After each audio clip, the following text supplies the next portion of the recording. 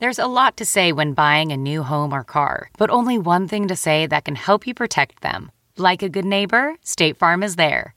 And just like that, a State Farm agent will be there to help you choose the coverage you need, no matter where you are in life. When you need coverage options, your State Farm agent is there to help, on the phone or in person. Like a good neighbor, State Farm is there. Wow. Nice. Yeah.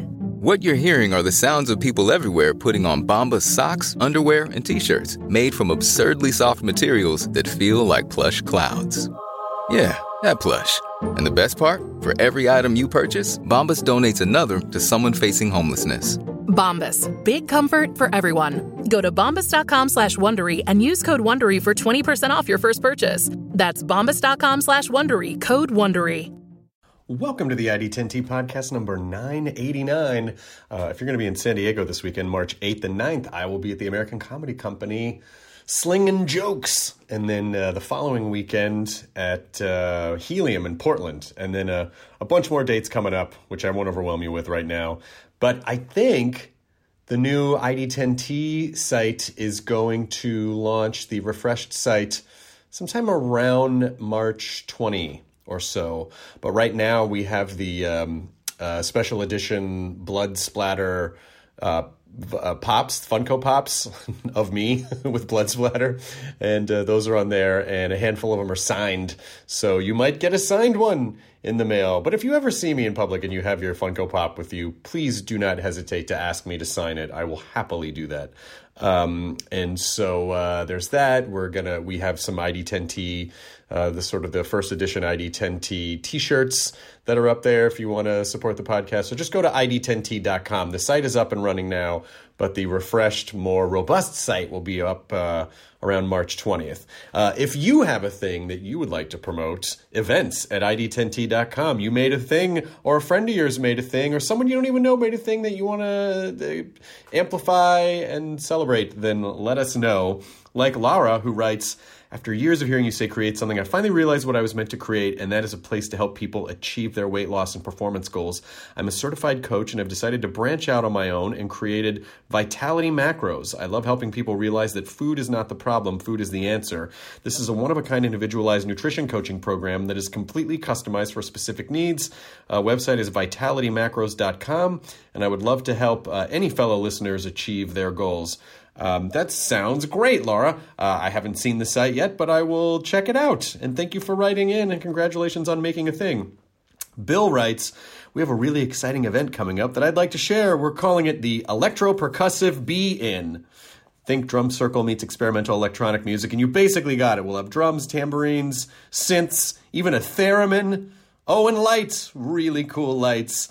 It's at the Trenton Coffee House in Trenton, New Jersey. Totally free. Just bring good vibes and please buy some coffee. Yes, that is important. I can tell you, having done a lot of open mics at coffee places, that, these types of businesses allow this sort of art and culture stuff because, they're hoping that it will increase their sales. So when you don't buy stuff, you don't have to, but when you don't buy stuff, it just makes it harder to convince these types of businesses to do that kind of thing. So just know that buying a coffee or buying a dessert or a pastry or something when you go to these types of culture events really does, in a way, support the arts by justifying the businesses letting them happen there. But this one in particular is at Trenton Coffee House, Saturday, March 23rd, 7 to 9 p.m. For more info and a link to the event on Facebook, visit BillNobes.com, BillNobes.com.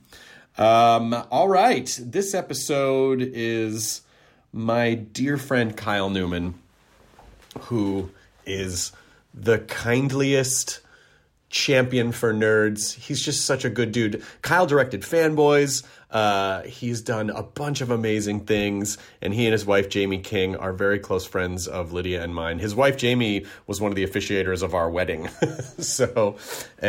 Kyle is such a positive force of, in the sort of the tabletop community, in the D&D community, and also, and he's just a good guy.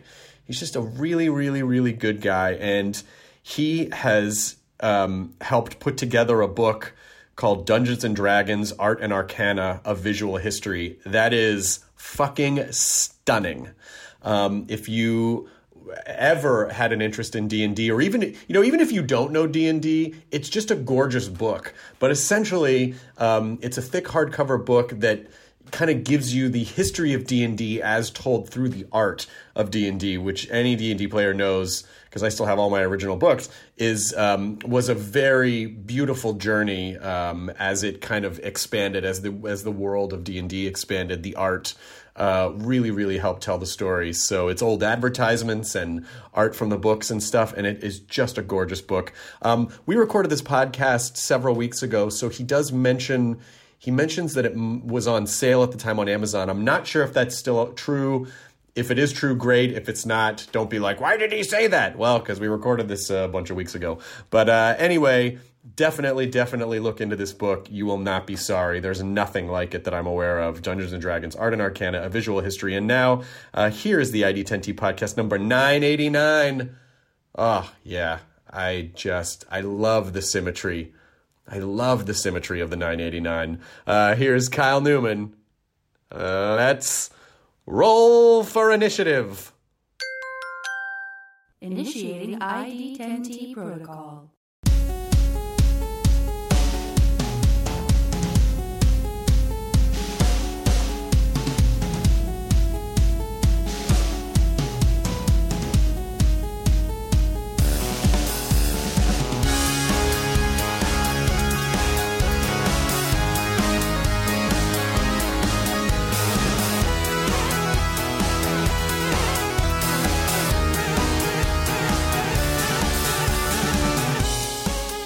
Has selected Lando Calrissian for his water glass.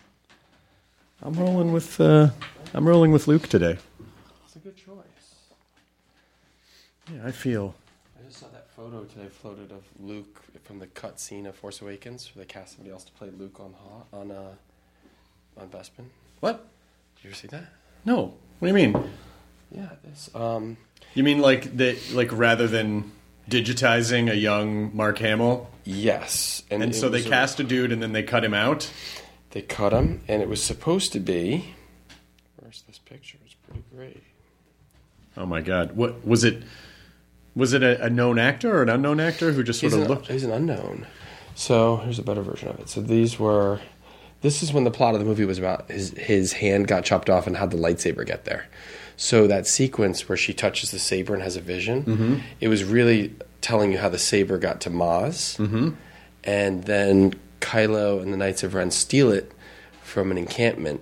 They take it from... They've had it, and then Maz sneaks in and steals it from them, and that's how it ends up back with Maz. So this unknown actor was supposed to play young Luke Skywalker, and he gets cut out of the movie. So you can imagine getting cast. You're like, wait, I'm going to get to play Luke Skywalker? Yeah, you're going to be Luke Skywalker. And then, no, you're not. They even had action figure planned. It was in the line. Everyone was wondering why there was a Luke Skywalker Cloud City outfit action figure. And I was wondering that too. I was like, why is there a Vader and a Luke? What's going on? And it turned out that this was a deleted little moment when the movie was re-released. I didn't see the scene. I've just been kind of working all morning, so I haven't actually seen how's the scene? I haven't seen the scene. You just see a little snippet of it still in the movie. It's still there, just a flash of Luke on Bespin, but it was supposed to be a bigger moment, I guess. Oh my gosh. Yeah. That sucks. I mean, for him, that sucks. For him, that sucks. How did they manage to hold on to that for a few years? Well, I don't know. This is the last image, I think, that slipped out of people sitting on top of secrets from The Force Awakens. What secret? Do you think there are still any unearthed secrets? Like, is there a sarcophagus somewhere under Marin County that has original stuff that are just like secrets that maybe most people except for George have forgotten? Multiple tombs. Multiple tombs filled. I think there's still so many stories to be told, so much about the business of Star Wars, like who really controls what. Because there's other people getting cuts of that movie that aren't just George and the 1% that went to Spielberg off their Close Encounters handshake. Right. I think there's some other people in that financial waterfall. There's an interesting story still to be told about those early days of Lucasfilm. Will it ever be allowed to be told? I think at some point it will have to be told. Someone will do it, find a way to do it. It'll get out there. Maybe George will tell it himself. Maybe he will. I don't know, though. I mean, he seems to not want to be too much in the spotlight. I mean, he said a few years ago, I think I've told the story on the podcast before, but I had this really crazy experience where we helped with this charity auction, and so the prize was to have breakfast with George at Skywalker. And so I got to go and have breakfast with him and the dude that won and the dude's brother-in-law who helped him win. And George just said, like, they're like, oh, so what are you going to do? And he's like, I'm just going to, I set aside some money to make some movies. And they're like, oh, you're going to release them? No. And it was like, I think he's been making these experimental films. The concept was so mind-blowing to everyone at the table, like, so limited release? Like, we couldn't even understand that. He's like, no, literally not show anyone. So just like small screening? No, I'm not going. He just wants to go back to what he originally was, which was an art filmmaker and just make experimental weird films. Or not weird, I don't know. But then not show them to anybody. But filmmaking is still about the connection to the audience. I think part of that is the experience. You're making it for.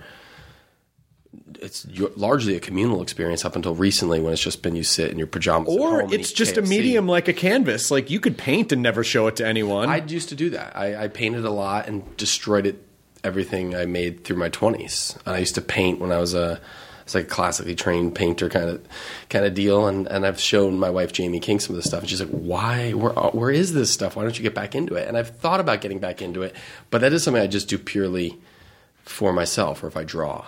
So I get that. I understand that process. That's so interesting, though, because at some point, I feel like it's really hard to keep things secret. At some point, I would imagine that. Has he made any? Do you know? I think he's made some. I don't know if they've been exhibited.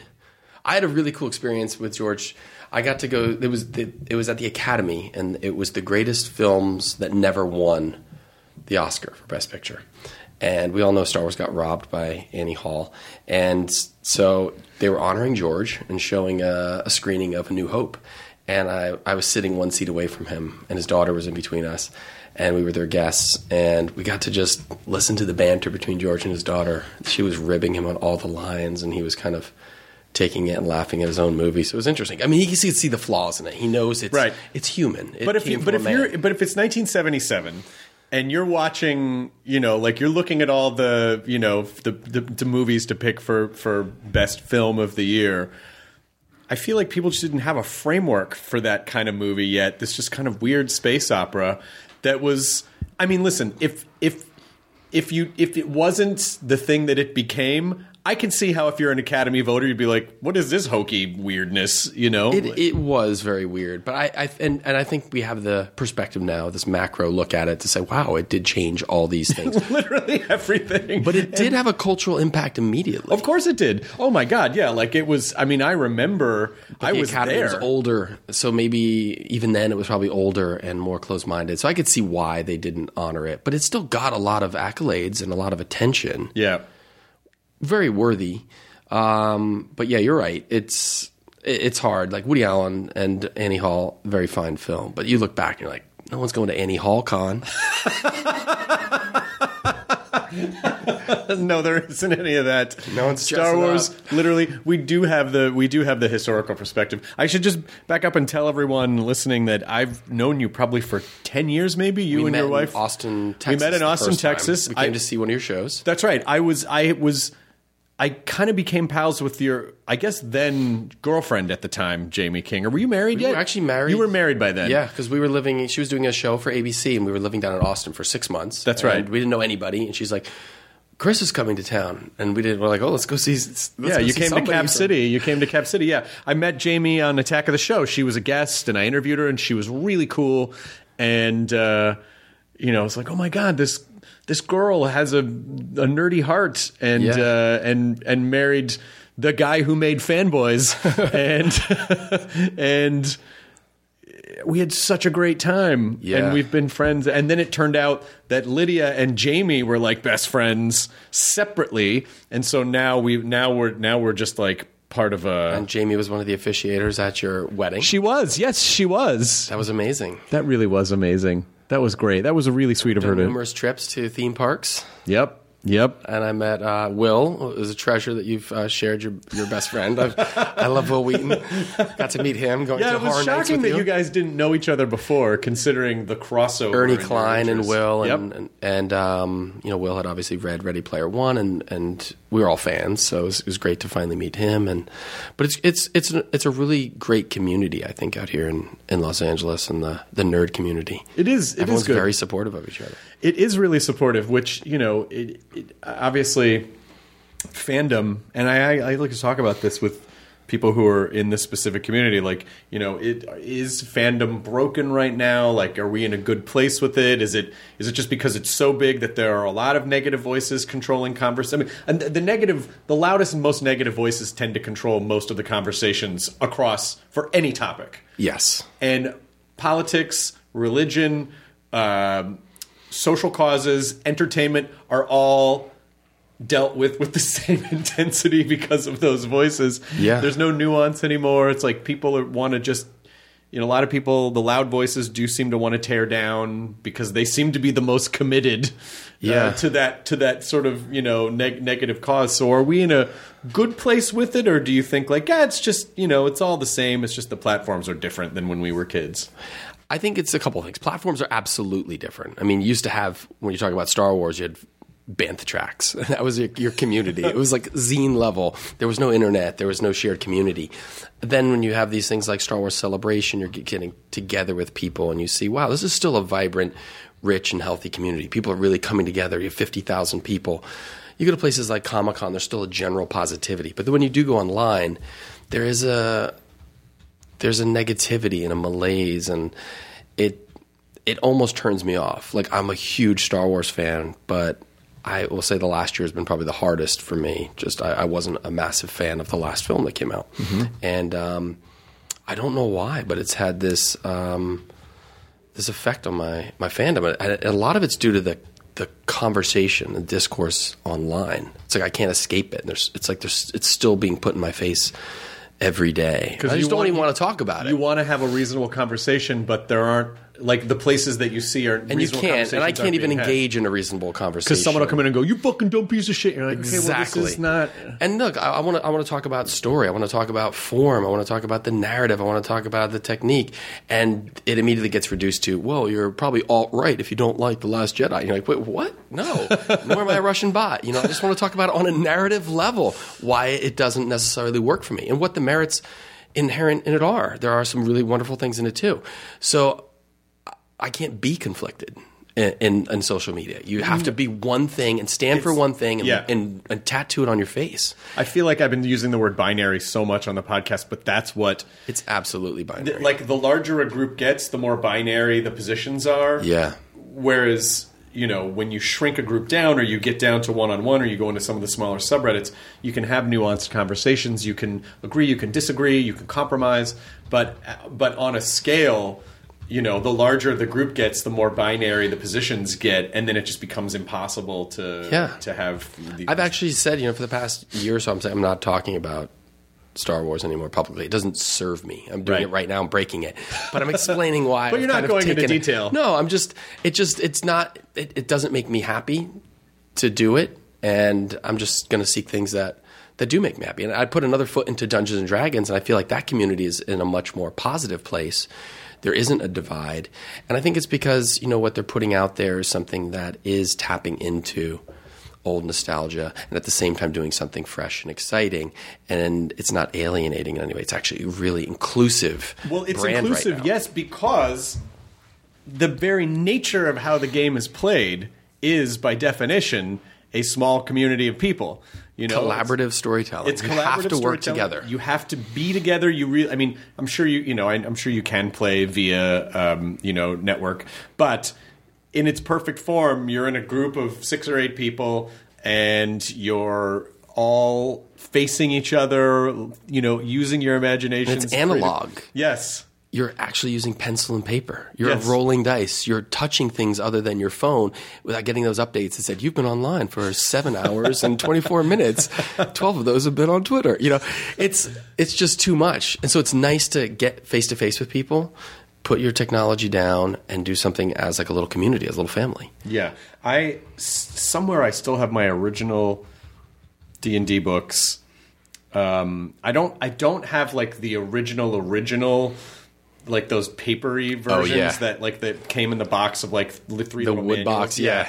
In 1974, I think it Yeah. was. But I got mine probably in, I don't know, 80 or 81 or something. Yeah. That original where like the monster manual and the DM guide and the fiend folio. The hardcovers were like the 78 hardcovers, onward. Arcana, like all these really great hardcovers. And I had placed maybe the monster manual. I had hamsters and I placed it on top of the hamster cage because they kept getting out somehow, and they chewed circles in the back of one, which now is kind of a weird badge of honor. It's like, it survived. It survived. Like the hamster didn't make the throw and it didn't get out, but he did do damage to the book. No, those are somewhere. But so my history with D&D goes back to 80 or 81, and I remember there was an explosion of D&D, and then role-playing games like all these other. I think Boot Hill there was a Western one called Boot Hill. Boot Hill, yeah. And then there was a spy one that I can't remember what it was called, and then there were a few more. There was a top secret. It might have been. And then the Ninja Turtles, Palladium, and I used to play Steve Jackson's GURPS and Car Wars, and I played the West End Star Wars. The 80s had a huge explosion of RPGs, all inspired by D&D and its success. But man, the early 80s and Dungeons and Dragons, it was just it's like a rock and roll time because there's so many. It became heavy metal, I think, fused with the Satanic Panic. It had a permanent underground screw you vibe to it, where it was a little renegade. People didn't understand it, but the people that did had to like entrench in it and weather the storm. You had to work. You had to. I mean, anything that you put an emotional investment into, or a financial investment into, or a time investment into. Is going to, like, the more investment you put in, the more special it's going to be. And you really had to do a lot of work to seek out other players, get the equipment, learn how to play the game without being able to go online and quickly look up rules. You had to go to a hobby shop or a game shop and, wait to meet people. And it was typically these groups of people who were generally, historically, outcasts from other groups. Like, it was the sort of the Trilam groups. Yeah. It was just like, give us you're tired, you're poor, you're nerds, just like all in one group.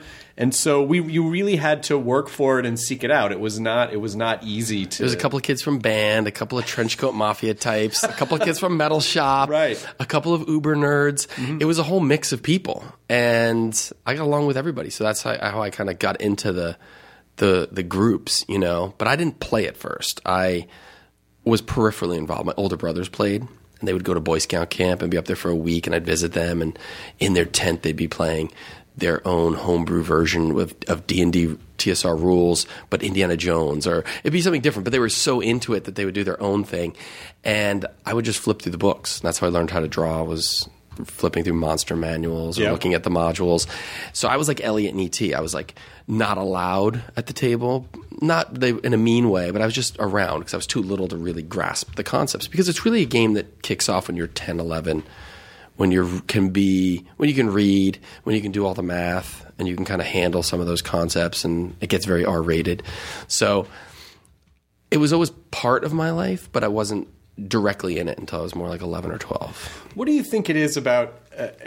I'm always fascinated by the allure of particularly nerd culture to fantasy, and I guess I always sort of justified it by, most nerds did not enjoy their reality, and so they were very good at, or maybe by survival, emotional survival, were excellent at conceiving these fantastical worlds, these idealized or, magical realms where they were empowered, or where they could, to some degree control what happens, or create a new identity. A lot of those things are I think, are very visceral and real, like new identity, creating a world, escapism, control. Yeah, being a part of something. You all don't have. And there's a group that does it, and then you finally you belong to something that you're not doing on a greater scale socially back at school. I think that's definitely all part of it. I don't know if it was just that for me, because I wasn't like it, and I got along with everybody, but I didn't really fit in anywhere.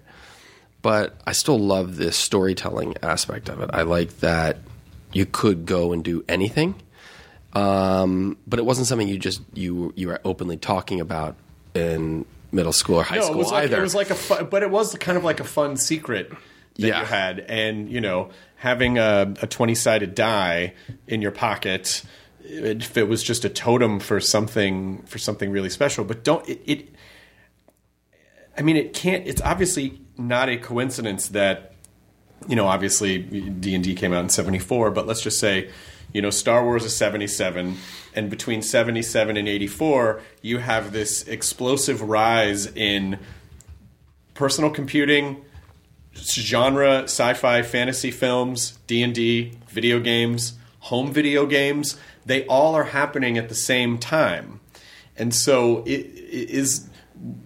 what's the connective tissue between all of those things, and that period being such fertile soil between technology and also, storytelling? Because the people consuming it and playing it, I don't know if all those creators of those things, Nintendo and George Lucas and all these important, transformative visionary guys who were part of that 8-year period, 10-year period. I don't know if they were all the nerds or the outcasts, but they were the ones building these tools in these games.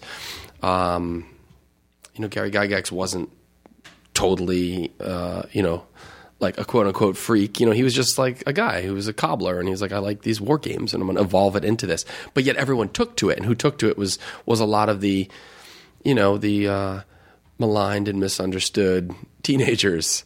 And so I think that's what's fascinating. Nintendo, this product out of Japan, suddenly was in everybody's household. I know, but there's something that happened culturally that was unrelated but related. Yeah, that all of these things are coming together. Apple computers, all arcades, all of these things are happening at the same time. That whole culture, and it overlapped. It overlapped in a healthy way, where you could be into a certain type of music. You could be into Star Wars. You could also be into video games. It all like coalesced into this moment. I guess, and metal too. Yeah, and metal. Yeah, and you look at it now, and there's a lot more subdivisions. Everything has to be really classified, and there's overlap, but it's the communities are much more codified. Whereas there it was like this zeitgeist thing. Something just happened with nerd culture and exploded in every direction. It's really fascinating because you look at all that stuff now, it's still what people go back to in mind as they look forward. It's still what they're tapping into when they're looking for properties. It's just as important now as it was, I think, when it kind of started permeating the culture on a mass level. Are we, and not to, I don't mean to veer back into Star Wars land too much, but can we at least admit that it's very difficult? Like when we saw things as kids, and we think back about how when we were growing up, everything was amazing and new things suck now, at least admitting to ourselves, like when you're a kid and you see you haven't had a lot of experiences yet, and you see something that fundamentally expands your mental horizons, you have these transformative experiences, and those types of transformative experiences just become less and less likely the older you get because you're more experienced, you've seen more things, you're kind of used to it, and so, to be comparing, to look at, new Star Wars films or new anything now and go, oh, this new stuff, I don't know, back in the old... It's like, yeah, but you were a kid then, and everything was bigger to you when you were a kid, and everything was more impactful when you were a kid. So how do we... That is the challenge. How do we appreciate things on a grading on a curve? But I don't know if you necessarily have to. You might have to. I think there are ways you might have to compartmentalize things. But you can make a new Star Wars film without having it subvert purposely everything that came before it. You can still take the tools the hope and the scope and everything that George established and all these other creators and move into a fresh new direction without having to undermine everything that came before. You can do that in a healthy way. I don't know if that's possible, though, because it's still, if it's too much of a new direction, then that group of people complains. It's just that because there's no like centralized judgment body, it's just whoever's the most annoyed. Yes. So well, like 5th edition Dungeons and Dragons. Yeah. I got back into that in 2015. That's why I started writing the book. That was one of the most important things about it. Was a whole new experience. It was one of those moments like I was a kid. I was like, I want to do this all the time. This is amazing. I don't want to live in the real world. I want to just keep doing this. It was that. It simplified the gameplay. It simplified it, but I'd taken such a break from the game, and then when I got back into it, it was like a whole new thing. It felt like I was a teenager discovering it again for the first time. Yeah. Everybody that got into it, the same experience, and that's why. And it was a pure thing. It didn't feel like it was muddled by expectations from the past. And maybe it's because I took like a 12-year hiatus from it and came back in strong. And then I was like, well, where's the book on the history of it? What did I miss? And there wasn't one. But I think I got back into it in such a big way and in such like an honestly pure way where it didn't feel like I was, is it as good as this? And I was comparing it. Maybe it's a testament to what they did and how they simplified it, or maybe it's just the break I took from it. Maybe somewhere was like you need a little break from something to go back and look at it with the perspective. But I feel like I did have that fresh experience where it wasn't contaminated by the past, it wasn't totally contaminated by nostalgia. It wasn't. I didn't have to compare it. Mm-hmm. You got to start. You almost kind of. And I can normally separate that with things I love. I like the Star Wars prequels, and I know they're made differently, and they are. They're a different time, and people grew up and expected something. But Respect to George was inclusion of very, very big ideas, virgin birth and chosen one. Like he didn't have to go there. And visually, he expanded the language of Star Wars with those films.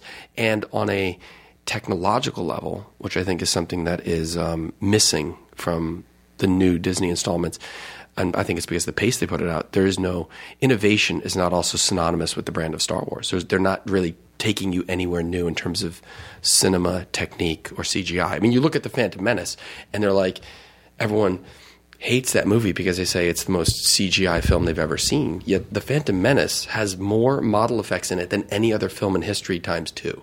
It's the most model-heavy, detail, craft-oriented film ever made. He made it independently with his own money, but it was sold and marketed at the time in 1999 as CGI because they thought this is what we're going to sell you the future. And you look at the Force Awakens, and they could not stop talking about how old school, how much model work was in it, how many puppets. Yeah, there's probably more CGI in The Force Awakens than in the first act of The Phantom Menace. Although the funny thing which is incredible. The entire third act is a CGI cutscene. I like the movie, but I'm just saying it's the way you sell the product. Right. And they're selling us nostalgia and tangible models and puppets. Yeah. And Phantom Menace was selling us the future. And we believe these stories. We believe it. Everyone's going to go, The Force Awakens was such a throwback. It was all puppets. And you're like, no, what? No, and the Phantom Menace was all... George did say something at this breakfast that was really funny because it was a subtle acknowledgement of, he said something like, we were talking about technology, and he said, everyone wants to, trash Jar Jar Binks, but without Jar Jar Binks, there wouldn't have been an Avatar. In other words, it was the foundational technology that led to, that Jar Jar was essentially sort of a gateway to this higher form of CG that was around the corner. Characters like Watto and Sebulba in the pod race sequence, they're still better than visual effects in movies Fox was putting out in 2017. That's 1999. It's astounding how on point it was. You look at Jurassic Park and the dinosaurs in that movie. They're still better than movies. Still better than most things that came out this summer. I know. How is that possible? I don't know. Do people not care? I don't know because we do have this sort of assumptive Moore's law in our head that it's it's always going to get better. And you look at stuff and you're like, no, I still, it's like. I think it's the integration. It's I think how filmmakers choose to integrate. And there's a lot of impossible angles. Like, I love the Lord of the Rings trilogy, but the stuff that's the worst for me is when they have those cut scenes through, through orc encampments, and you go like underground, you're swooping through. It's like the most impossible camera move ever, and then you feel the CGI. But when it's incorporated, I think, in organic ways with camera angles that are just germane to standard filmmaking, then you can work some real magic in it. And I think, you can't deny the character animation innovation that was on display in Phantom Menace. Say whatever you will about the movie, but he put $115 million of his own money and made an independent film and said, I'm not listening to any executives. I'm not listening to anybody. I'm going to go make my movie the way I want to make it. And that's what's in my head. Yeah. That's rare that somebody has, A, the resources to do that, B, the fortitude to go do it, and C, can just go see it through.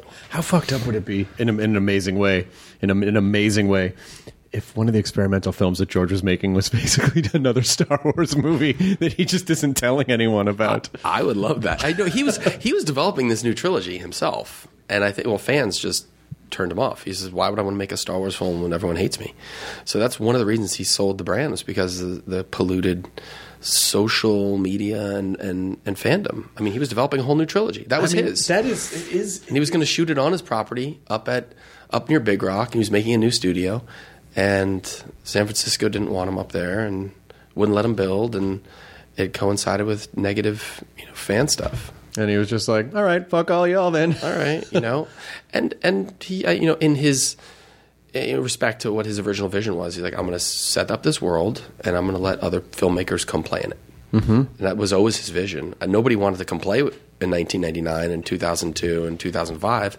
He ended up doing those himself. He reached out to other filmmakers, and he was going to try and produce it like he did with Irvin Kershner and Richard Marquand, but nobody stepped up. He went to guys like Zemeckis and Howard and Spielberg, and it's interesting that Howard finally comes back and does Solo, but at the time he wasn't going to direct them all, but he did it because maybe people were afraid.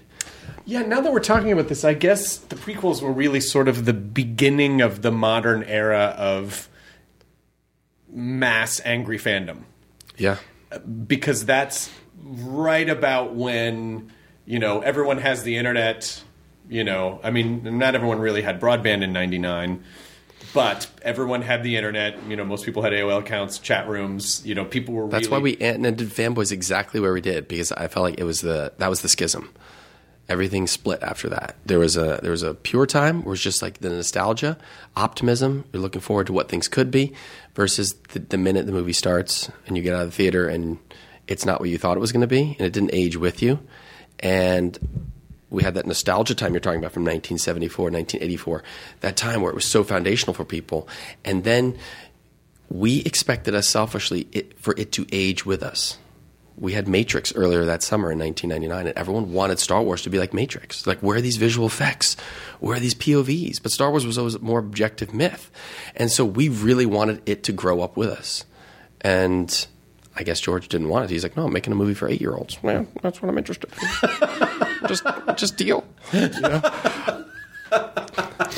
And I have nieces and nephews and young kids, and my two sons are really into Star Wars now. They're 3 and 5, and I didn't force it upon them in any way. They just naturally started to discover it. They got books from people for birthdays, and they started to read like Darth Vader and me, and they just started to really love the characters.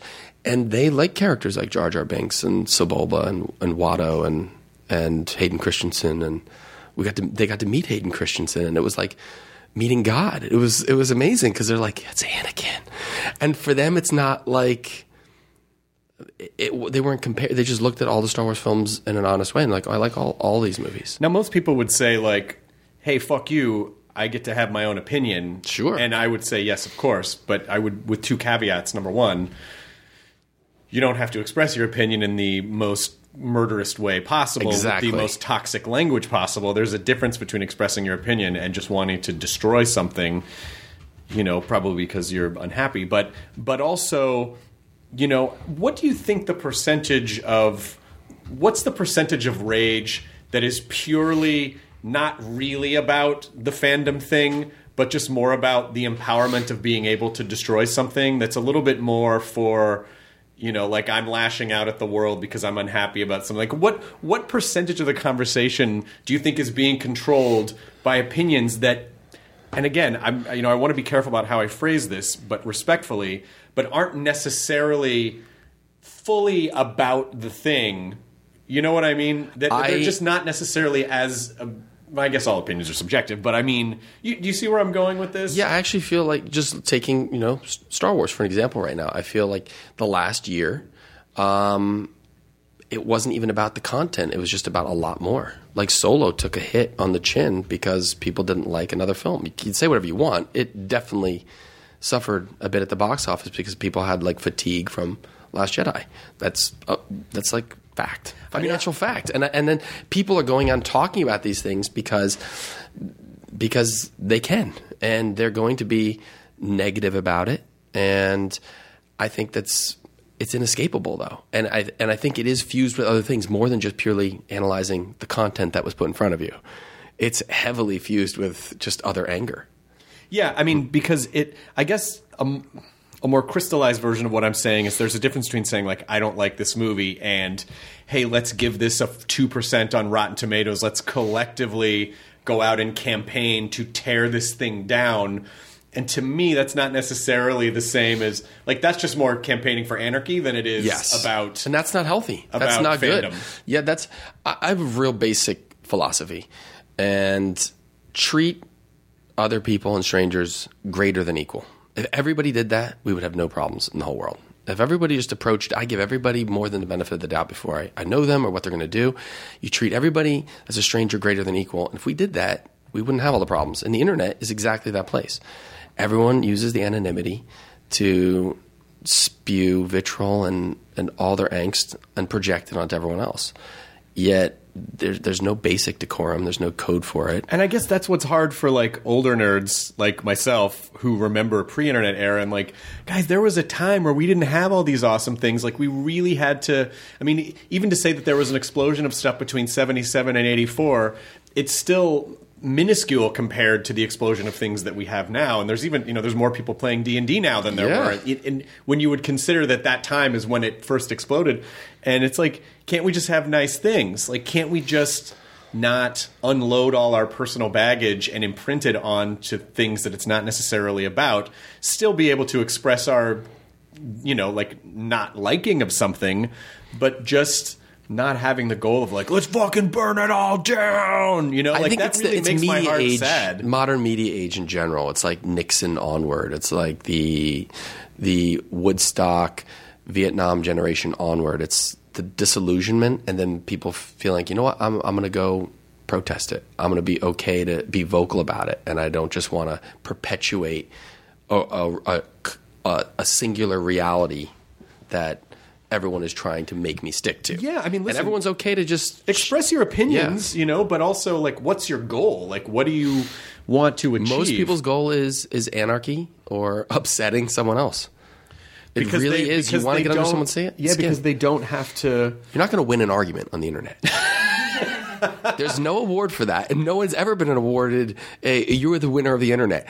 It doesn't happen. It's like I've waited out of all those conversations and realized, that if someone enjoys it, that's amazing. If you enjoy something that someone else doesn't, great. Let them enjoy it. Like, move along, but you don't have to sit there and pick it apart and pick them apart.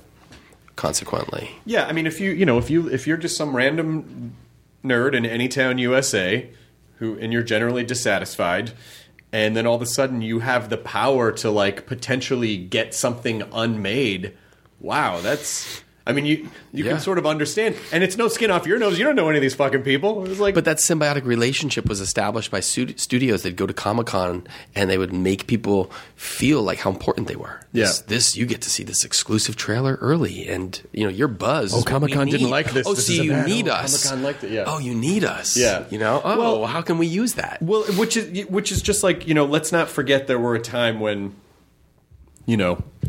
these communities were heavily ostracized. Yeah. And it's like, and so I think in a way that's why I feel like of all groups that should understand why you shouldn't go and, be narrow-minded and tear down for the sake of tearing down or bully people. It's like the group that was torn down and bullied, the proto group that was torn down and bullied. They're doing the exact same thing. Yeah, it's like, guys, no, come on. This is a nice playground. Can't we all just, It saved my film fanboys. That was the Star Wars community went online and talked and was very vocal about it. And then we went through some troubles.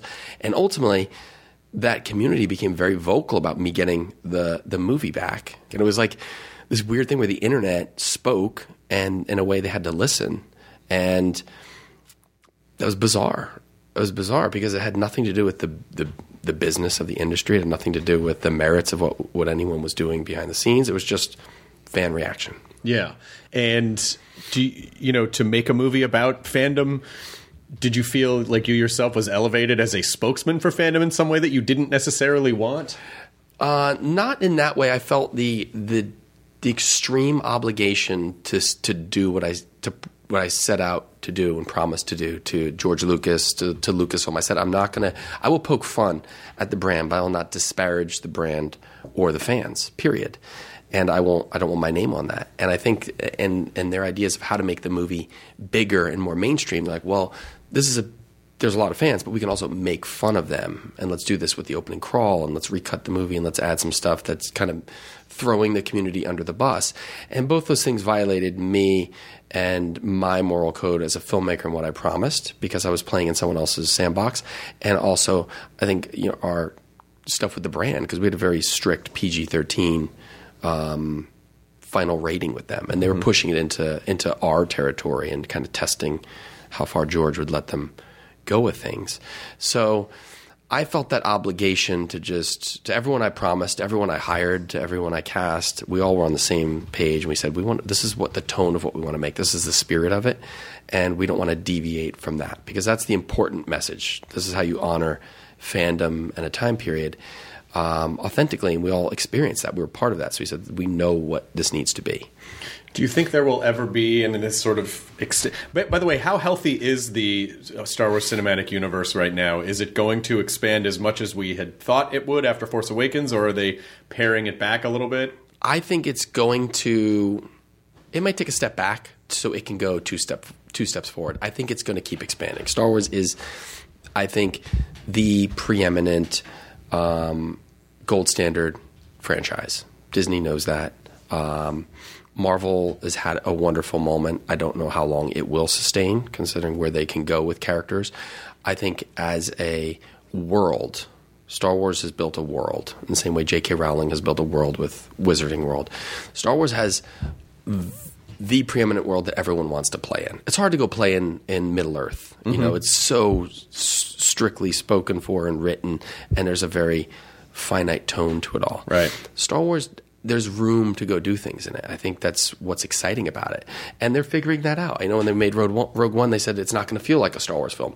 But ultimately, they spent another $100-something million in reshoots, and they made it feel like a Star Wars film because they realized, well, that's what it is. It's its own genre. Star Wars is a genre. It's not – you can't go make Star Wars other genres. It is a catch-all for all the – it's screwball comedy, it's Western, it's samurai, it's pulp, it's space fantasy. It's all coalesces into something alchemic. And you don't go and say, I'm just going to go make a war film. It's called Star Wars. It is a war film. Yeah.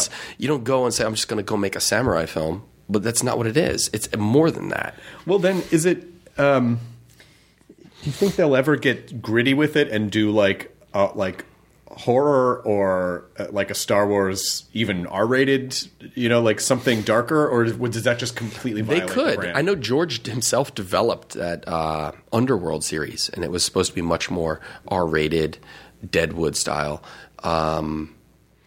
There is that elasticity in the brand to do that. I don't think the time is right now. I wonder if the fans would stand for that, if they'd be like, yes, you've soiled. Like, they don't need another reason to feel like things are changing that dramatically. So if they do that, I feel like it's pretty far off. But a fucking R-rated Deadwood-style Star Wars movie on some outpost somewhere would be. I think the Mandalorian show looks wonderful. That's coming next year. That's going to borrow some more Western tropes, but I think that's probably going to get a little darker. I don't know. I mean, I don't know what the tone is, but it could for sure, and I think it could still work and fit right in. Television's a great place to experiment with some of those expanded tones and textures rather than doing it on on a $250 million movie with $400 million of marketing behind it. I think you can test the threshold of the brand in other mediums. Yeah. I think they're going to. They have to, because they're building 2 massive theme parks right now. But also, yeah, and I was just at Disneyland last week, and every time you ride Big Thunder, you get to the crest of Big Thunder, and you can see Star Wars Land. You see home. Yeah, and you see all the scaffolding and it looks incredible. And it's supposed to be obviously, very the immersive. riverboat cruise has a good look. I finally did that. It had been years, and I saw like some of the rocks, and you get really close. It's just, it's so funny to me that, one of the things that they replaced, the trade-off is like, well, let's see, goat petting zoo or Star Wars? Yeah. Star Wars, I guess. I'm going to miss that barbecue ranch, but yes, I will take... Yeah, they did square dancing there, but I guess maybe Star Wars. Yeah. I guess I'm going to go ahead and take Planet Batu. I'm in. But, again, because we're in positions where we can... By the way, would you...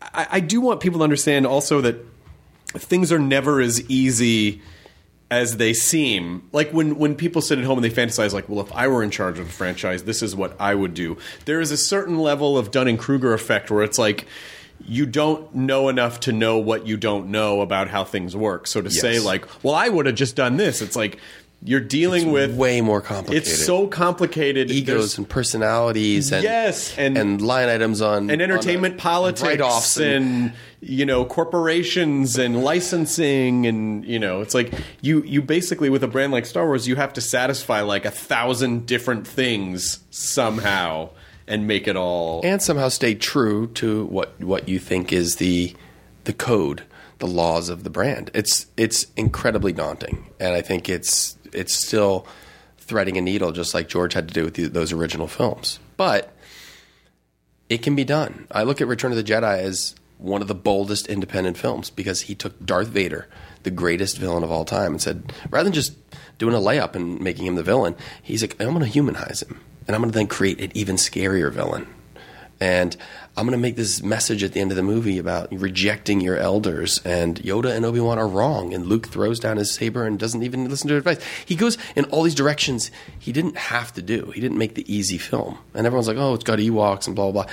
But the film itself is pretty bold. In hindsight, we look at it and we go, oh, it's whatever. It's Ewoks. But those choices on a business level, on a creative level, on a financial level, there's a lot of risk with $35 million of your own money and saying, I'm going to take the greatest villain of all time and make him a good guy now. And yeah, but that's also just kind of honoring, that idea of a trilogy. Yeah.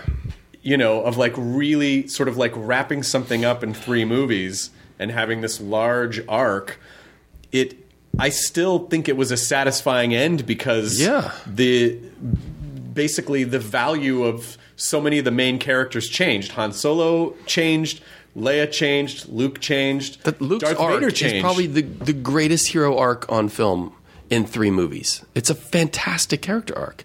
I don't think it's been duplicated in the last 50 years in terms of like a hero of a franchise. I can't name one that has the same type of breadth as Luke Skywalker's. There's been great stuff in literature, but Luke's is like iconic. Did you mind anytime you spent with George Lucas? Were there questions that you were like, I gotta ask, I just gotta ask? Did you ask questions, things that you wanted to know, or were you pretty?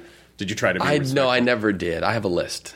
I'll get to. It's on my phone. I have a list of the questions that I want certain answers to, or at least inklings. I don't necessarily want the direct answers, but maybe in a cryptic Yoda type way, you can point me in the direction where it's hidden in the scripture. Yeah.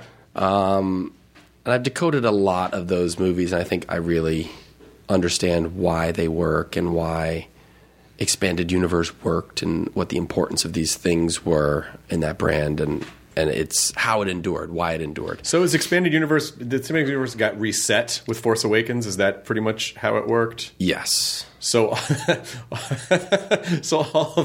all the stories and all the things that people have been working on for, 35 years or whatever, just like... It became legends. I mean, it's still there for you to go enjoy. You can go pick up the book off your bookshelf and you can go read Timothy Zahn's Heir to the Empire trilogy, which is fantastic. Or the Dark Lords of the Sith book, another wonderful, novel. I've read all of them, and I don't feel let down by the fact that they did that. It was almost, in a sense, they had to, because so much had been created, and you can't go make a filmmaker like J.J. Abrams be beholden to all this prior history. If you're trying to work with the upper echelon of filmmakers and writers and producers, you have to say, we're going to give you a relatively blank slate, and let's use the films as the doc. Yeah, because I guess at that point it would be so difficult, like everything would violate something. Jaina Solo was their daughter, and there was one, and it was never official canon, but something that I always wanted to see made. There was a story called Skippy the Jedi Droid.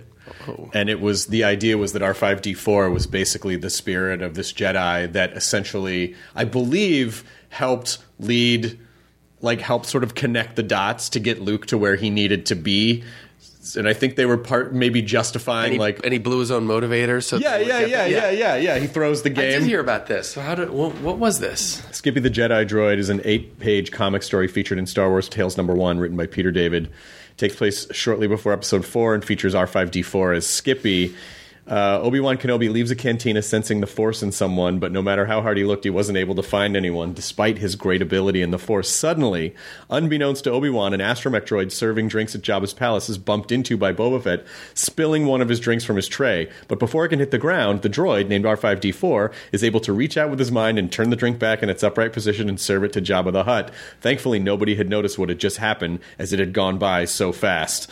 And so, one day, R5 removed his restraining bolt with the Force, and Force persuaded the Gamorrean guards to let him leave. Skippy wandered the desert for days in search of his destiny until he finally was picked up by a Jawa sandcrawler. There he had visions of Darth Vader and Princess Leia, and met R2-D2 and C-3PO. Eventually the sandcrawler stopped, took all the droids out, and lined them up side by side in front of Owen Lars and Luke Skywalker. Skippy immediately sensed the Force in Luke and persuaded Owen to choose him. Skippy was ecstatic at the undoubtable destiny that lay before him and Luke. However, R5 soon envisioned that, without Luke, stormtroopers would come and take R2 back to Vader, where he would be destroyed and Leia would be killed, leading to a chain reaction of horror that will include the rebellion being destroyed, R5's memory being wiped after C-3PO refuses to translate his rubbish, and Luke dying on Tatooine without ever fulfilling his destiny. R5 knew what he had to do, and suddenly set off a mild explosion inside himself, leading Luke to believe that he had a busted motivator. Skippy then used the Force on C-3PO, telling Luke to buy R2 instead. Owen did so, leaving R5 to be destroyed by a stray stormtrooper blast during later raid, with nobody ever knowing the great deed that R5 had just done. Wow. I love this story because... That's cool. I did have that issue. I have all those old Star Wars tales. Which is why I wanted R5... It's why he's my favorite droid, and why I wanted him in our wedding, and I wanted him to break down halfway through and have the Jawas come out, and and I took the ring from him. He was the ring bearer. And because... he, to me, represents what I think so many nerds are, which are unsung heroes. It's like, even though that's not canon, I like to believe the story, and it's like he's the almost famous of the droid world in a weird way, but he's still, if that hadn't happened, then we wouldn't have gotten the story, so he's the fulcrum. He's basically... he's the first unsung domino that sets all this up. I love that. There's a good book they published recently called A Certain Point of View, and it's 40 short stories that tell the story of A New Hope, but from ancillary character point of views. Like, one of them is the Dianoga is Force sensitive, and her name is Omi, I think. And when she wraps her tentacles around Luke, she senses his Force potential and then lets him go, and there's a whole thing with that, and it's just this. I don't think it's official canon, but it's these conjectures by different authors about other ways what happened just off screen or just before, or a different way of looking at the scene in the movie, which is kind of like that short story about Skippy. That's pretty cool.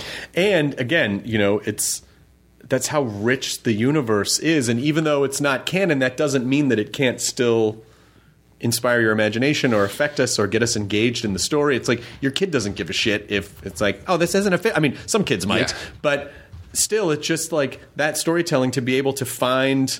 And it's why I remember why I love the action figures so much. It's like, what the fuck is Hammerhead? You know, it's like, I can buy this action figure. Like, they had the presence of mind to create action figures for characters that didn't even say anything.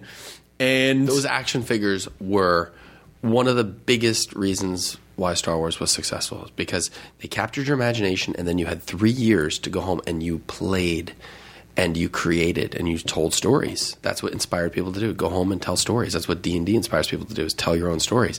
And the action figures were the tools to go do that. You had these little things in your pocket, and you could go do whatever you wanted with them. And there were characters that you barely saw, and you could tell the story of why they were there.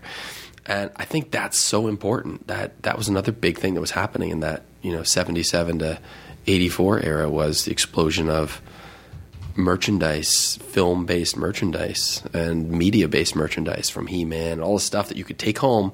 You have the commercial / cartoon, but then you could go experience it and play it your own way. I had completely forgotten about that too. That whole other revolution happened as well, and people didn't really. I mean, toys before that were just like Lincoln Logs, a couple of Megos, Digger the dog. You had some Marvel, a sit and spin, Marvel heroes in pajamas, and a fucking BB gun. 1 or 2 GI Joes with bad hair. There was not a $6 million man. Yeah, but you could look through the back of his head, and he had a little, his little eye. But that was a revolution right there.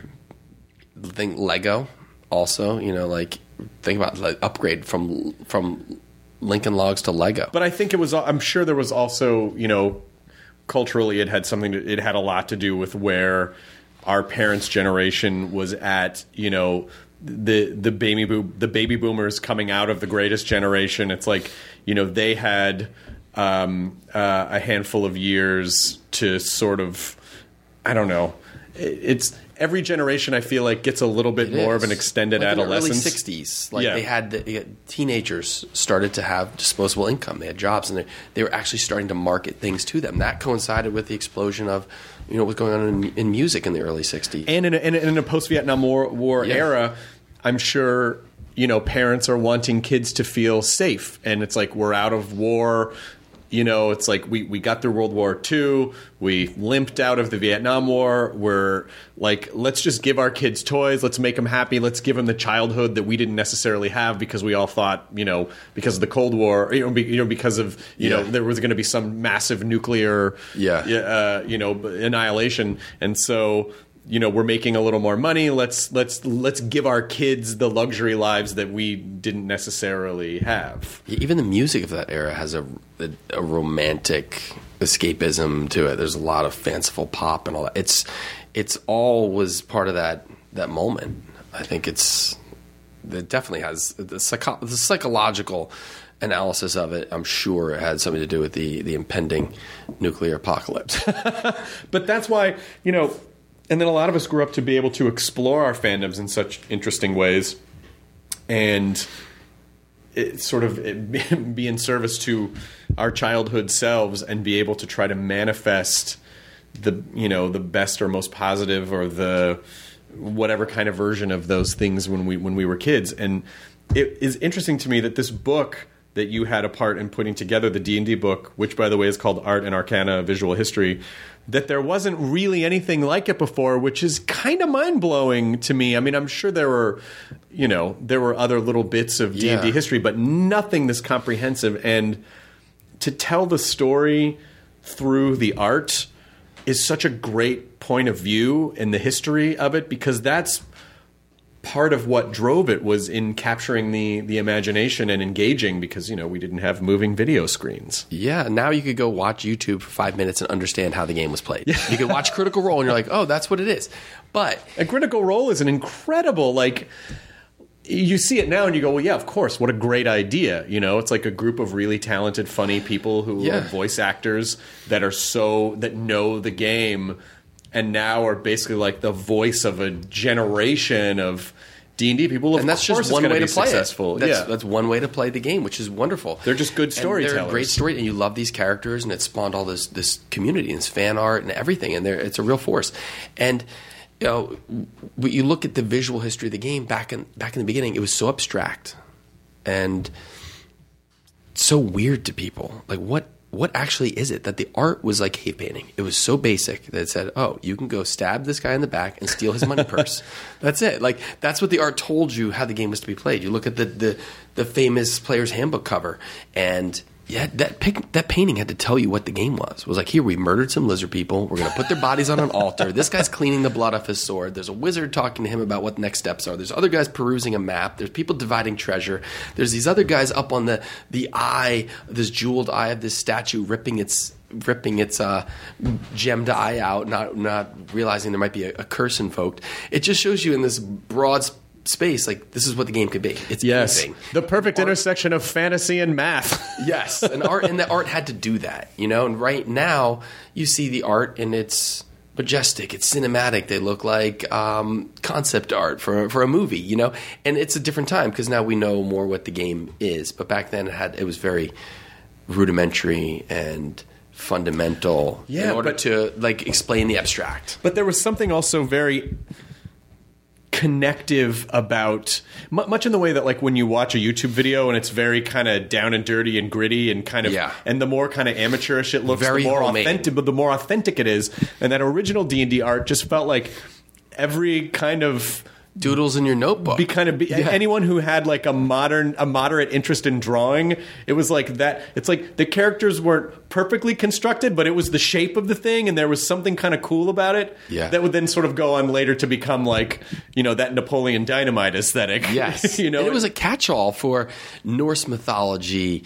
Like all these different creatures, Greek creatures, and traditional fantasy and Tolkien stuff, and it all became part of this catch-all, this quirky catch-all where anything could go. And I think that's what's so unique and fascinating about early D&D art, because they incorporated everything from all types of folklore and then the art got fucking amazing. And then it was like, now we have like professional painters. Then they got money, because the original art, they were paying $1 or $2 an image. They had $100 art budget for the original D&D. Like literally $100 was all they could spare for the artists. And two of the artists were women that Gary knew, and the other two were teenage boys.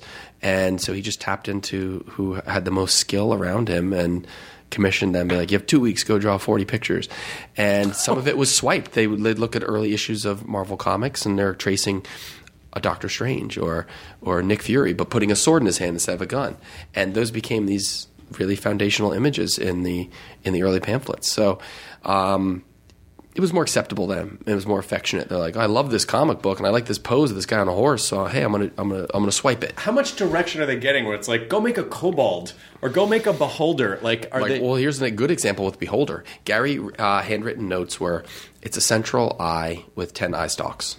So the artist went off and drew an image, and we heard this image existed, and we struggled to track it down. We even went to the artist himself, and he said he didn't recall ever drawing it, but we found it, and we call it ground beholder. That's what it's known as. So the creature, the beholder, is not floating.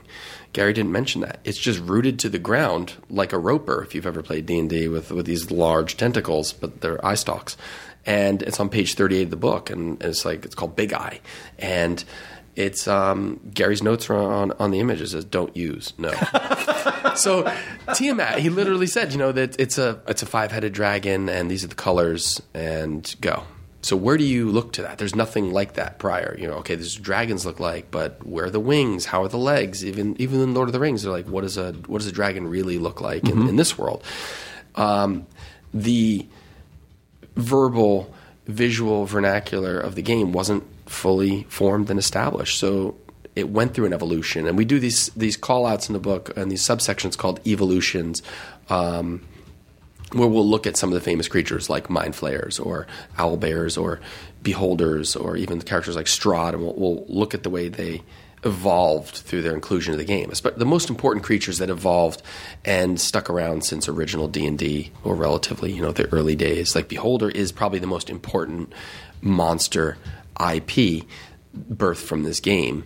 Obviously, they have orcs and dragons and all that, but original D&D type IP, you've got mind flayers and oozes and owlbears and stuff like that. But the Beholder is the most iconic, I think, because it's also the most deadly. Yeah. But the first drawing, he left off the fact that it should be floating. Or maybe he saw that and realized I need to make it floating. But it wasn't in his original notes to make it a hovering beast. And so then in the sort of mid to late 80s, then you have the D&D animated show, which of course I watched. That was in 1983 in conjunction with Marvel. And it only ran for, I think it was 26 or 27 episodes. Ranger, magician. I am a massive fan of that show. And it's surprisingly, I mean, it's predictable. And you have Venger getting constantly defeated. But they go to some interesting places with the characters, especially in the proposed final episode, which never got made. There's a real schism in the group. And they really handle it like a character, like a D&D adventuring party would handle it. Well, I thought it was an interesting, and now that I obviously am older and have more perspective on it, because obviously we haven't really gotten the D&D movie that we need. No. And so again, that's a challenge. But the way to tell that story is to make Dungeon Master a character, to make him a character in the thing. And then you're sort of watching an adventure rather than trying to make it like first person in the sense that, you know, that we're going to tell this particular story and that's why it's hard to make a movie. Yeah. But just a series of adventures of mini campaigns as they're trying to fight Venger. And my favorite episode was where all their weapons lose all their power, so they have to go to where their weapons were forged. Oh, and yeah. then they like kick the shit out of Venger because all their weapons are like supercharged. They're supercharged, and you know, I think it's a show that still. I rewatch it every year or two. I just rewatched the whole cycle of it. I'm a massive fan of it. I think the D&D being translated into other mediums has there's some challenges because, you know, while they developed this show for Saturday morning cartoons in the early 80s, Gary was in Los Angeles developing D&D movie, and he's watching all these movies like Conan and Excalibur, Beastmaster. Everyone's having success, and his movie proposal was very much like the animated series, where kids were brought into another world and from Earth, kind of like Masters of the Universe. You know, they're crossing. Mm-hmm. We all know you don't need to do that to make a successful D&D movie. Just because it's a game doesn't mean it has to be a game. And the other thing is they're not fully formed heroes. What's great about D&D is you start at level 1. You make a lot of mistakes. You get your ass kicked. You nearly die. You roll ones. What does that mean? Like, somebody sets you up with a great 20 and then you critically fail. That has to be part of the narrative. Not like in a literal way, but that's the type of heroes we're dealing with. It's not like Mission Impossible where he does everything perfectly. That's not a D&D hero. You can't do that. No, and also I think the other thing that makes it very challenging is that there's not one story. There are even though there are set campaigns, but the way that people play D&D is so personal because every group is basically a band. And it's the specific chemistry and dynamic of that particular group, how that DM tells the story, how those players play, how they relate to one another. And so there are as many D&D ultimately dialects as there are people who play.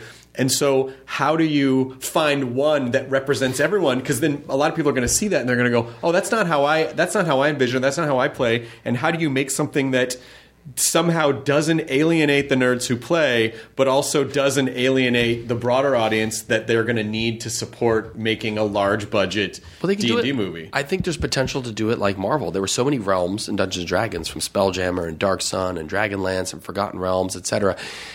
You already have these uniquely themed and textured things, just like the Marvel, all their movies, their characters, before they team up, they all have very specific tones and rules to their worlds. D&D already has that programmed into it. It is a hugely famous brand. Everyone knows Dungeons & Dragons, but you don't readily know character IP. You're not naming Drizzt off the top of your head and going, "I love those Drizzt stories." Although like Crystal Shard and that trilogy is a great Forgotten Realms tale. You look at the Dragonlance books. Those are a great place to start. These could all be their own thing. They're all very different. They have an incredible wealth of things published, novels and hundreds, in these different realms that they could tap into. Not that they'd have to, but it could at least be a starting point, an inspiration. I think they should almost find... I don't want to see Jumanji. I don't want to see D&D Jumanji. You know what I mean? It's very disposable. Like, it doesn't have to be a game where kids enter it like a game, and you don't have to load it up with all these stars. And it made a lot of money, and it was a fun movie, the new Jumanji. But I don't think that's what you have to. You shouldn't do that. No, you shouldn't. You shouldn't load it up with. I don't. I understand why studios load things up with stars because it's easier to sell and market that way. But in the same way that they cast famous people in Star Wars movies, it's like Star Wars is the star. You don't need because you don't need any the whole of that. time. It's like, you know, there are certain actors that I like a lot, but I can't stop seeing them in Star Wars garb. It's like it wasn't Jack Nicholson as the Emperor; it was Ian McDiarmid, Right. and he just did an incredible performance as the Emperor in Return of the Jedi. Like Right. they didn't go after who's the biggest star in '83, Right. That philosophy has changed, and I don't think it's ruined anything.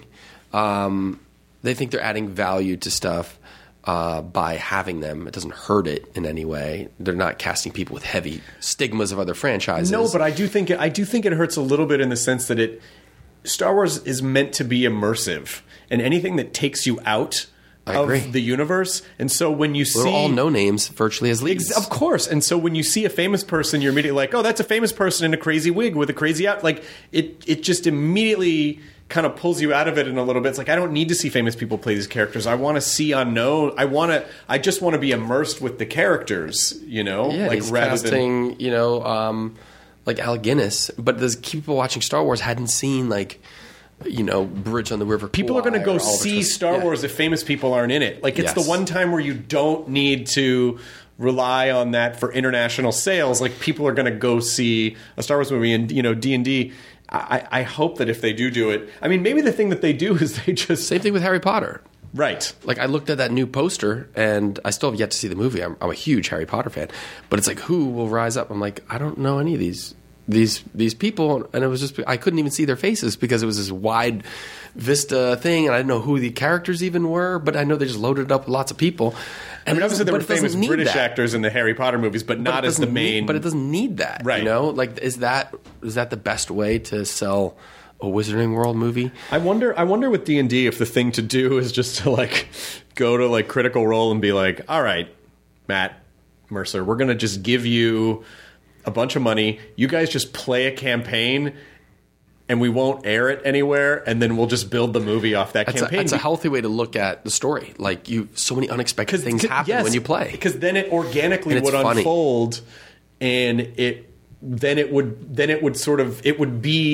would feel real and not like, how do we script this Dungeons and Dragons movie? It's like it would be a very natural. It's like But you're rolling the movie. You want the stewards and the people shepherding this to be people who honestly love and get it. Not the people that are just like, oh, this is cool. I see an opportunity here. I always wanted to play that when I was a kid. You want the people that love it to be stepping into these roles with Star Wars. With all these movies, you want the people that honestly, thoroughly live and breathe it, or else it's not going to be what it needs to be. The person who did the foreword in your book was Joe Manganiello, who is He's a hero. Joe is the greatest. a fucking hero.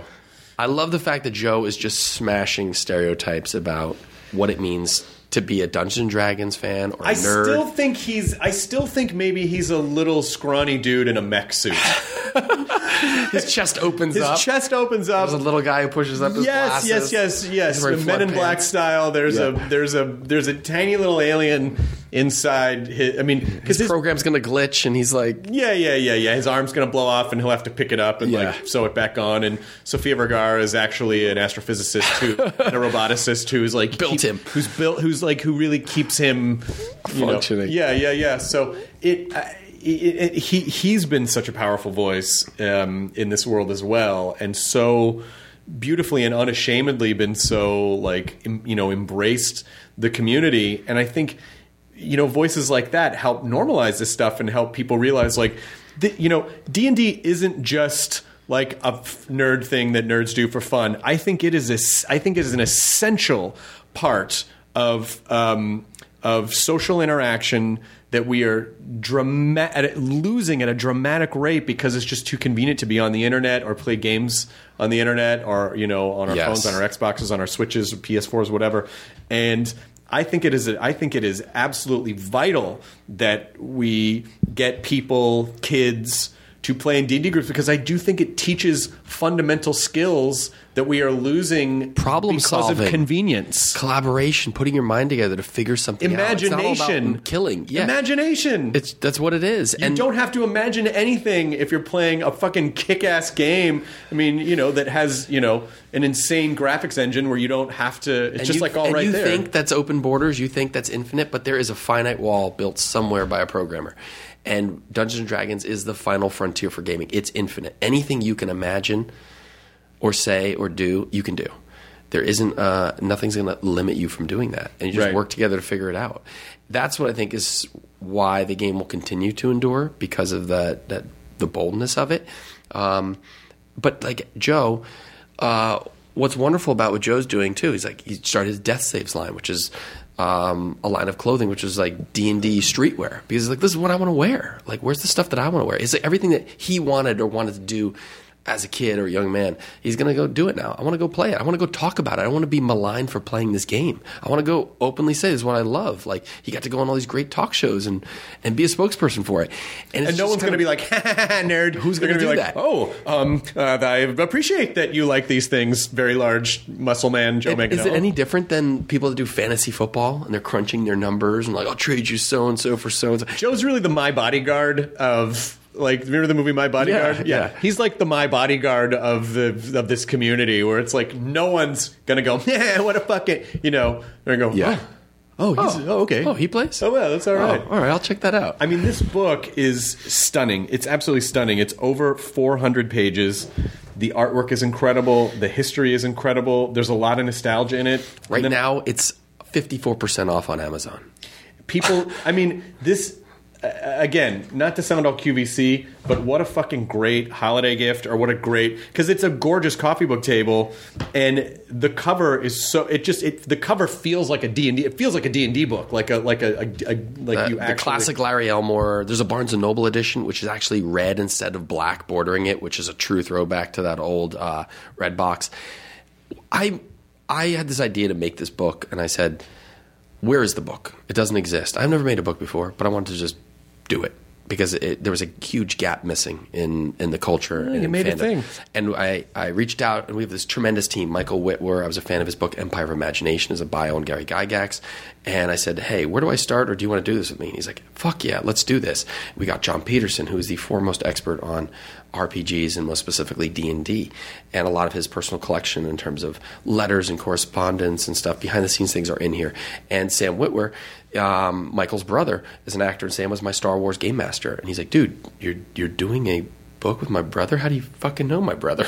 I'm in on this. So we formed this really balanced party and went and told this story together, and it's a real curated, almost yearbook, time machine. There's so much we couldn't put in it, but every single image, every single spread we had to think about and vet and really have a conversation about, and it was rewritten after we wrote it, just visually and layout. So we wanted it to be a very comprehensive and definitive thing. And what do you get your dungeon master who tires weekly telling me, crafting stories? He doesn't need more dice, He doesn't need more whiz kids. Sure, get him that too. But this is something that nobody has, So we're really proud of it, because it ends up being the book that we wanted on all of our shelves personally. And that's why I'm so happy holding it in my hand when it's done. I'm like, wow, this is what I wanted. It's an accomplishment. And nobody fucked it up. Like when I make a movie. When you make a movie, everyone says, how can I fuck this up? There's 200 people you have to deal with, and you're hiring people. It's ego management, and you're trying to weed out bad people. And this is the first time I've made something that's actually been marketed properly. We're like, it says Dungeons and Dragons, but could we just sell it as something else? I've never heard of filmmaking as just a way to weed out bad people out of like 200. That's all I do. I cast people. I don't just cast who's best. You have to cast the people who aren't going to contaminate the creative process. People who aren't all about themselves. Like everyone you hire on a movie that you're going to work with for 2 years, it's like a vetting process. I'm done with working with bad people. I want to work with good people who are going to go above and beyond. And in this, our publisher, 10 Speed, which is a division of Penguin Random House, we kept pushing it. It was bigger. We had double the images they asked for. We put our own money into licensing. We said we want this to be as big and as good as possible. We have one shot to do this. And they got behind it every step of the way. And when they marketed the book and pushed it out, They literally got it intrinsically and supported all our ideas.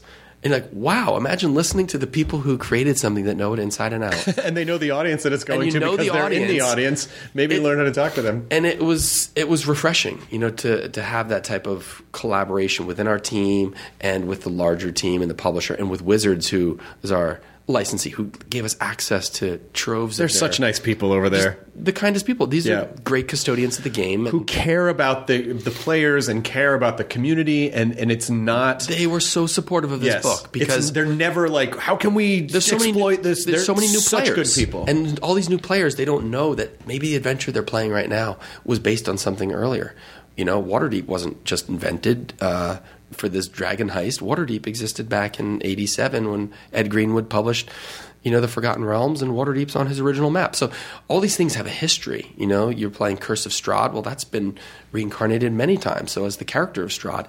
And things like the Tomb of Horrors, that was in Ernie Klein's Ready Player One. That's like the original challenge at level 1. I think it's hard to go wrong when the people running the thing are in the demographic or fans of the thing. They're all fans. And that...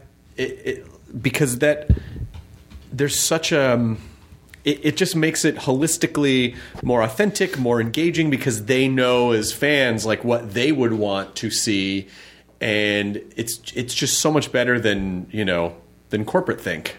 Yeah. What's something that you learned from this process that blew your mind? Like, was there anything that you uncovered where you were like, holy shit, I always wanted to know that?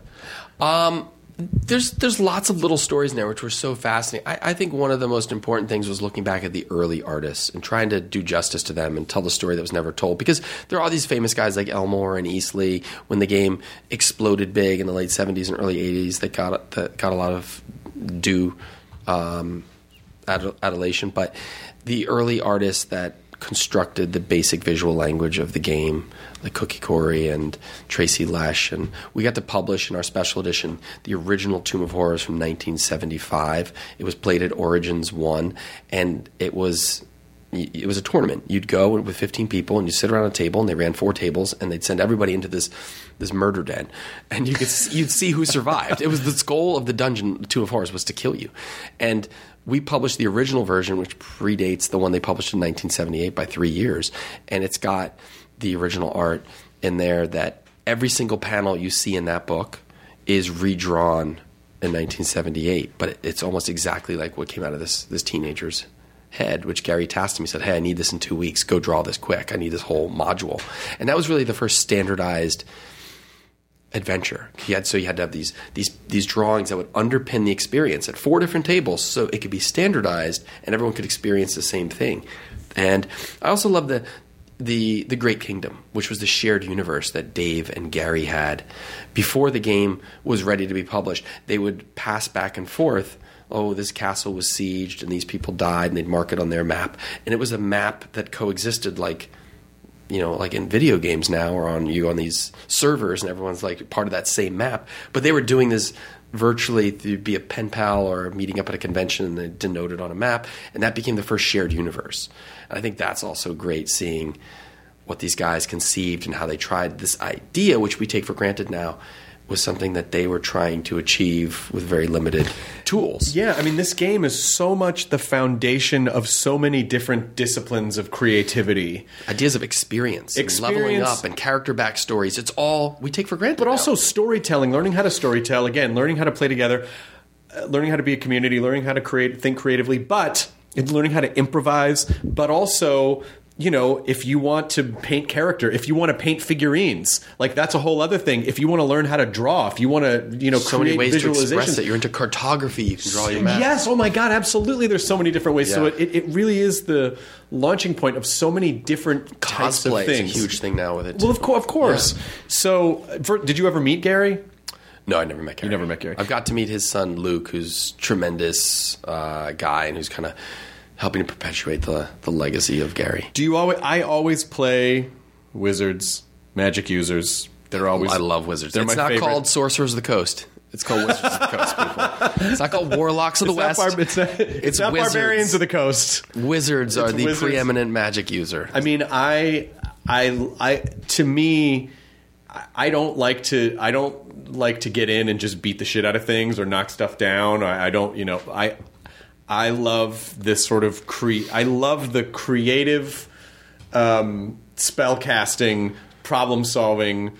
Every session's different. You're not just using your arrow to do one thing. What spells can I use to creatively solve this problem? Where you really, I think, have to think a high level. It's like, can I do something that creates this thing that robs this thing of oxygen? How do you change a social situation? Yes. How do you change a battlefield? Or how can you enhance your compatriots? Wizards they have more spells than anybody by far. There's a versatility to them that really challenges you as the player, I think, to make the most of it. I mean, all are welcome. Those are just the I'm playing a Gloomstalker Ranger right now, which I love, and that's totally different.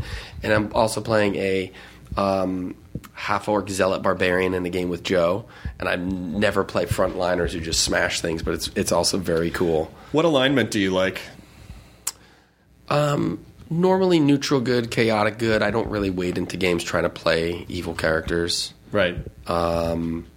I might do things that are off that track and then grapple with the alignment ramifications, but I don't go into it trying to be evil. I used to play with a kid growing up, and all he would do is try and wait until you had your character like 5 months in and then just murder them.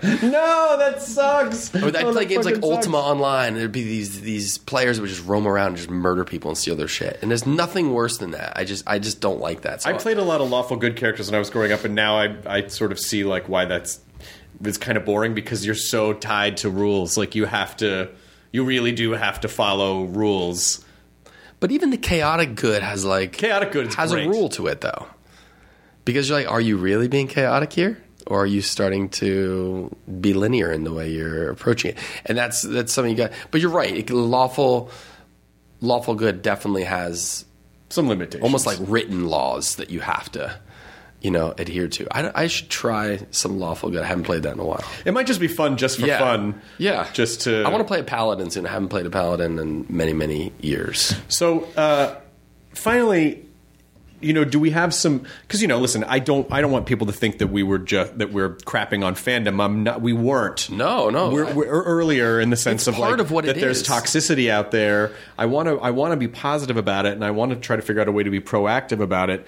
It's not that you have opinions. It's really just the way that you are you chaotic evil in expressing your opinions because you just want everything to burn for the sake of burning. And so, what are some positive messages for fandom that we can focus on, or ways that we can be better fans? I would say don't neuter your opinions, but there's no need to lace them with hyperbole. To neuter other people. There's no need to also entrench it and you can not like the same thing, but you could still coexist and be friends. You could have different opinions politically or on about a product or a game or a movie, and you could still coexist. There has to be there's a core level civil discourse, and I think that's all. I think you should have your opinions. You should express your opinions, but there's a way to do that, which also isn't destructive. But I also think that with the exception of some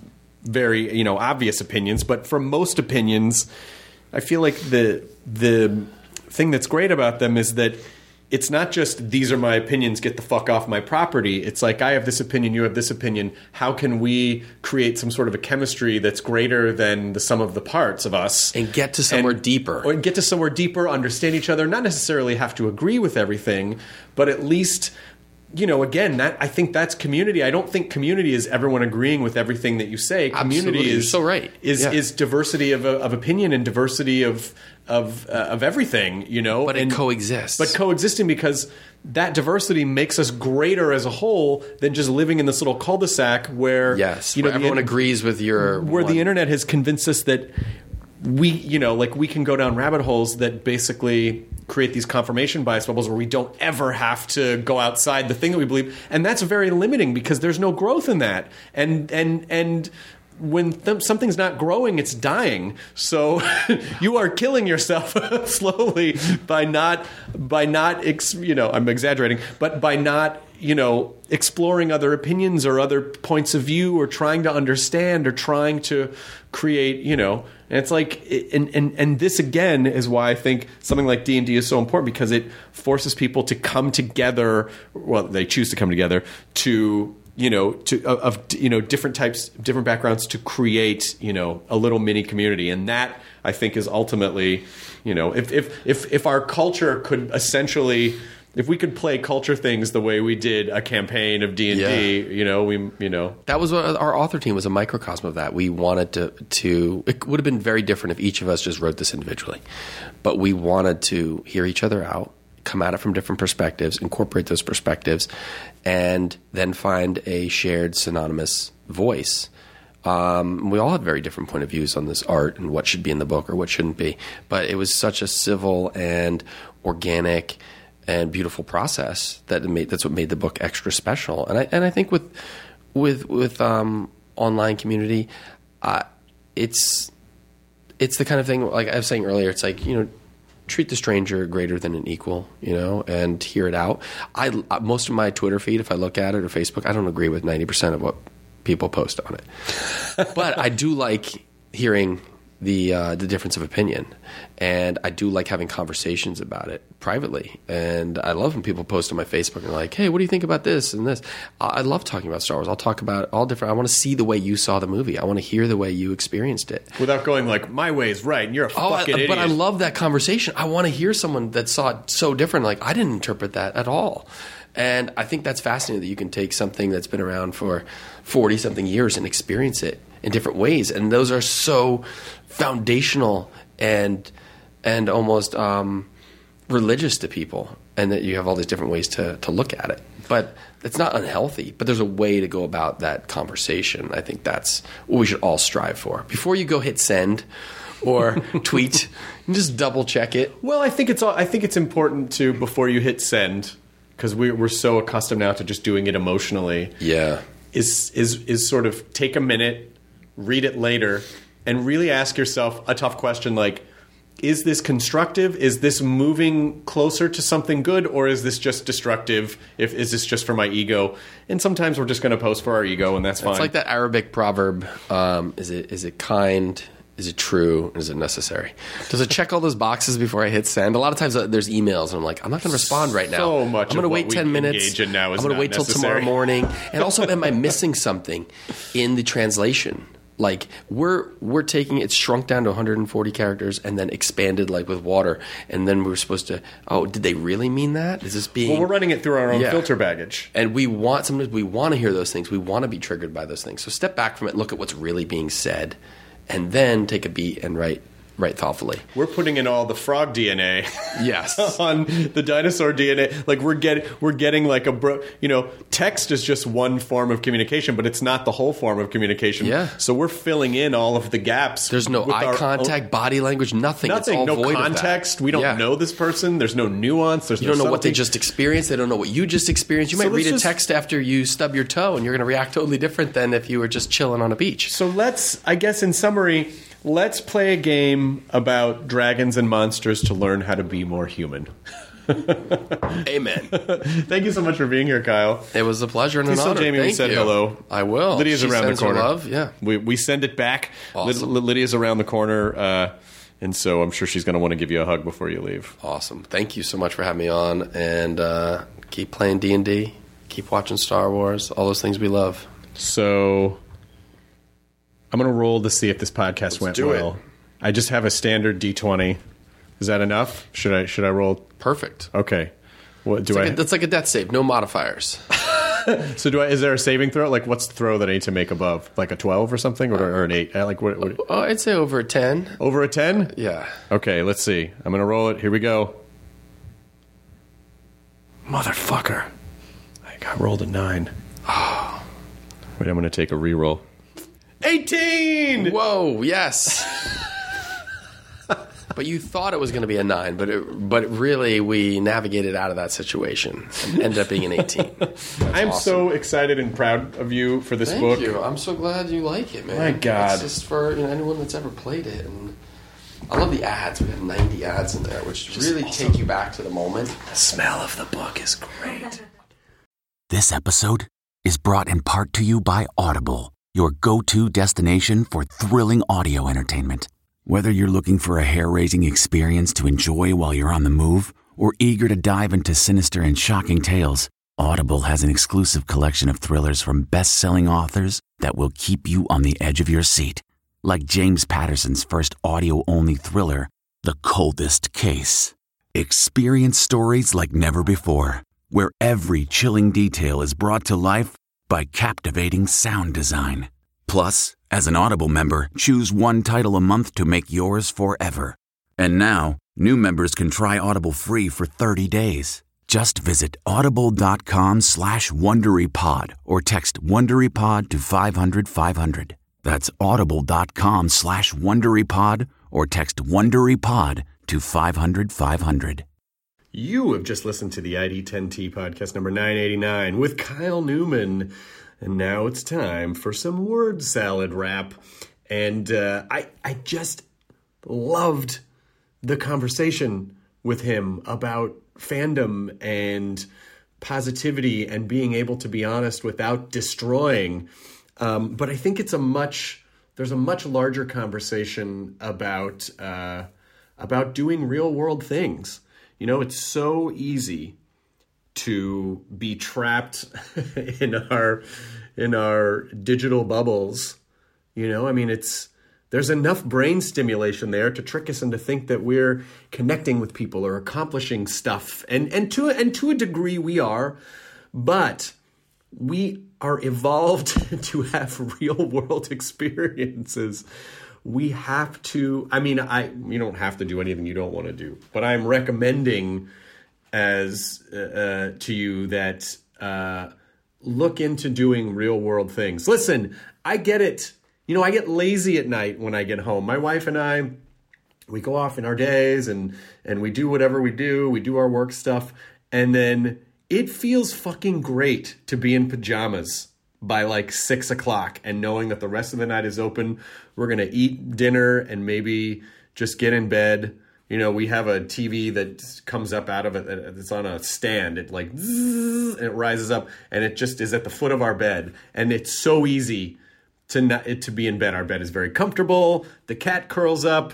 We can have like the Nintendo Switch there and put on, you know, like The Magicians or some show that we like to watch. And there's very little motivation to want to leave not only the house, but our bed.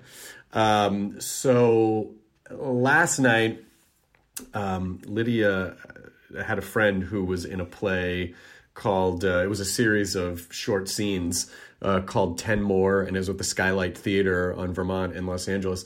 And, you know, it would have been easy to just say like, oh, you know, I'm tired. I don't feel like going. You know, I had a long day working or whatever. But it was important to Lydia that we go. And so I went, and I'm so glad that we did. I saw so many amazing actors doing so many wonderful scenes. And there just isn't anything like the experience of doing real world things. It is literally communal. I mean, it's funny that we talk about online communities, and they are communities to a degree, but it's not like it's like a real world community is just so much richer. Like, I don't know, for me, I can tell the difference that I am now so much more appreciating connecting with things in real life. Does that make any sense? Do I sound like a lunatic?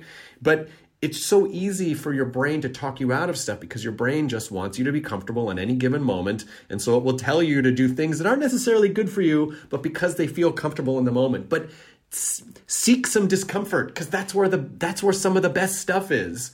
And you have to kind of ignore your brain. And I'm so glad I did, because my brain said, just stay at home. You don't need to go. And Lydia would have been fine if I had said, oh, I'm really tired. I don't know if I feel like going. She would have said, okay, that's fine. Or I'll just go myself. And I'm so glad I went. We had a wonderful date night.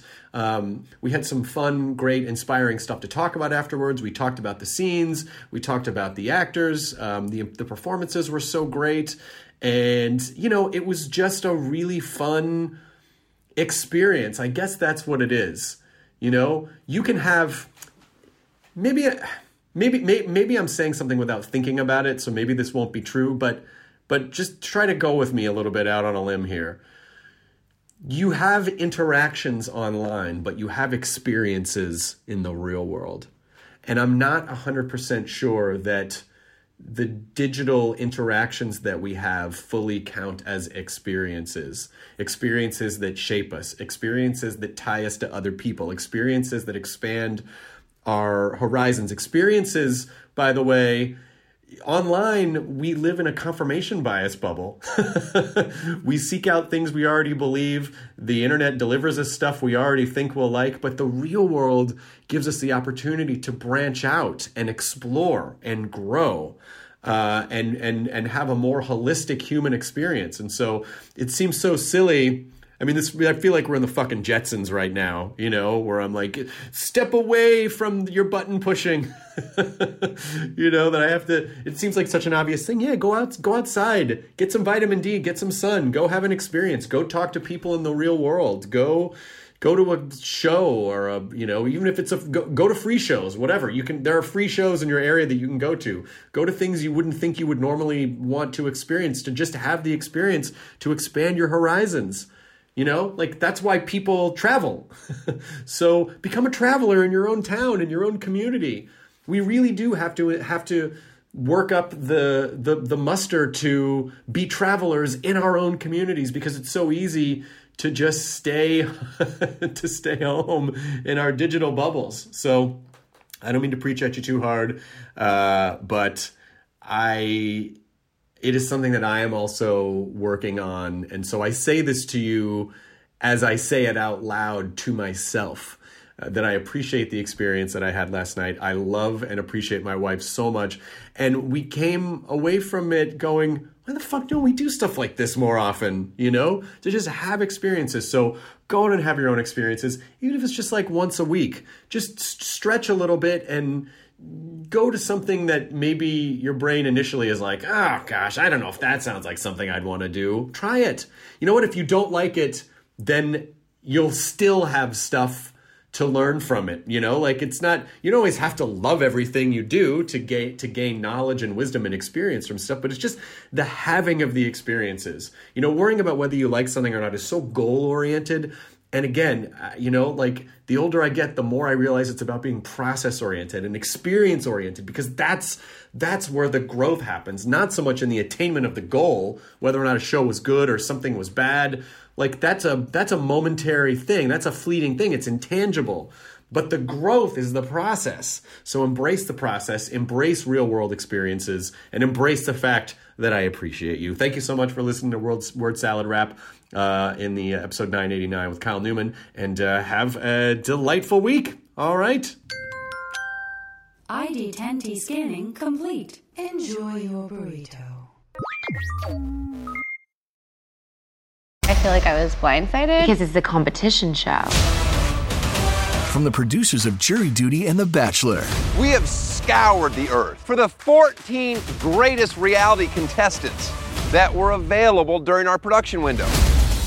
Comes a reality competition show about reality competition shows. Nobody has dared to find out who is the actual best at just being on a reality show. I'm your host, comedian Daniel Tosh. It's win or go home. Each episode, our contestants will face new challenges that will test their strength and lack of life skills for a chance to win $200 million. Thousands, not millions. $200,000. Prepare, because it's about to be ugly, crying, lots of fighting. Tasha, I have to defend myself. Celebrating 25 years of reality TV with your favorites. I have diarrhea. You cannot do this to me. What in gay hell have I got myself into? The GOAT, premiering on Freevee and Prime Video on May 9th.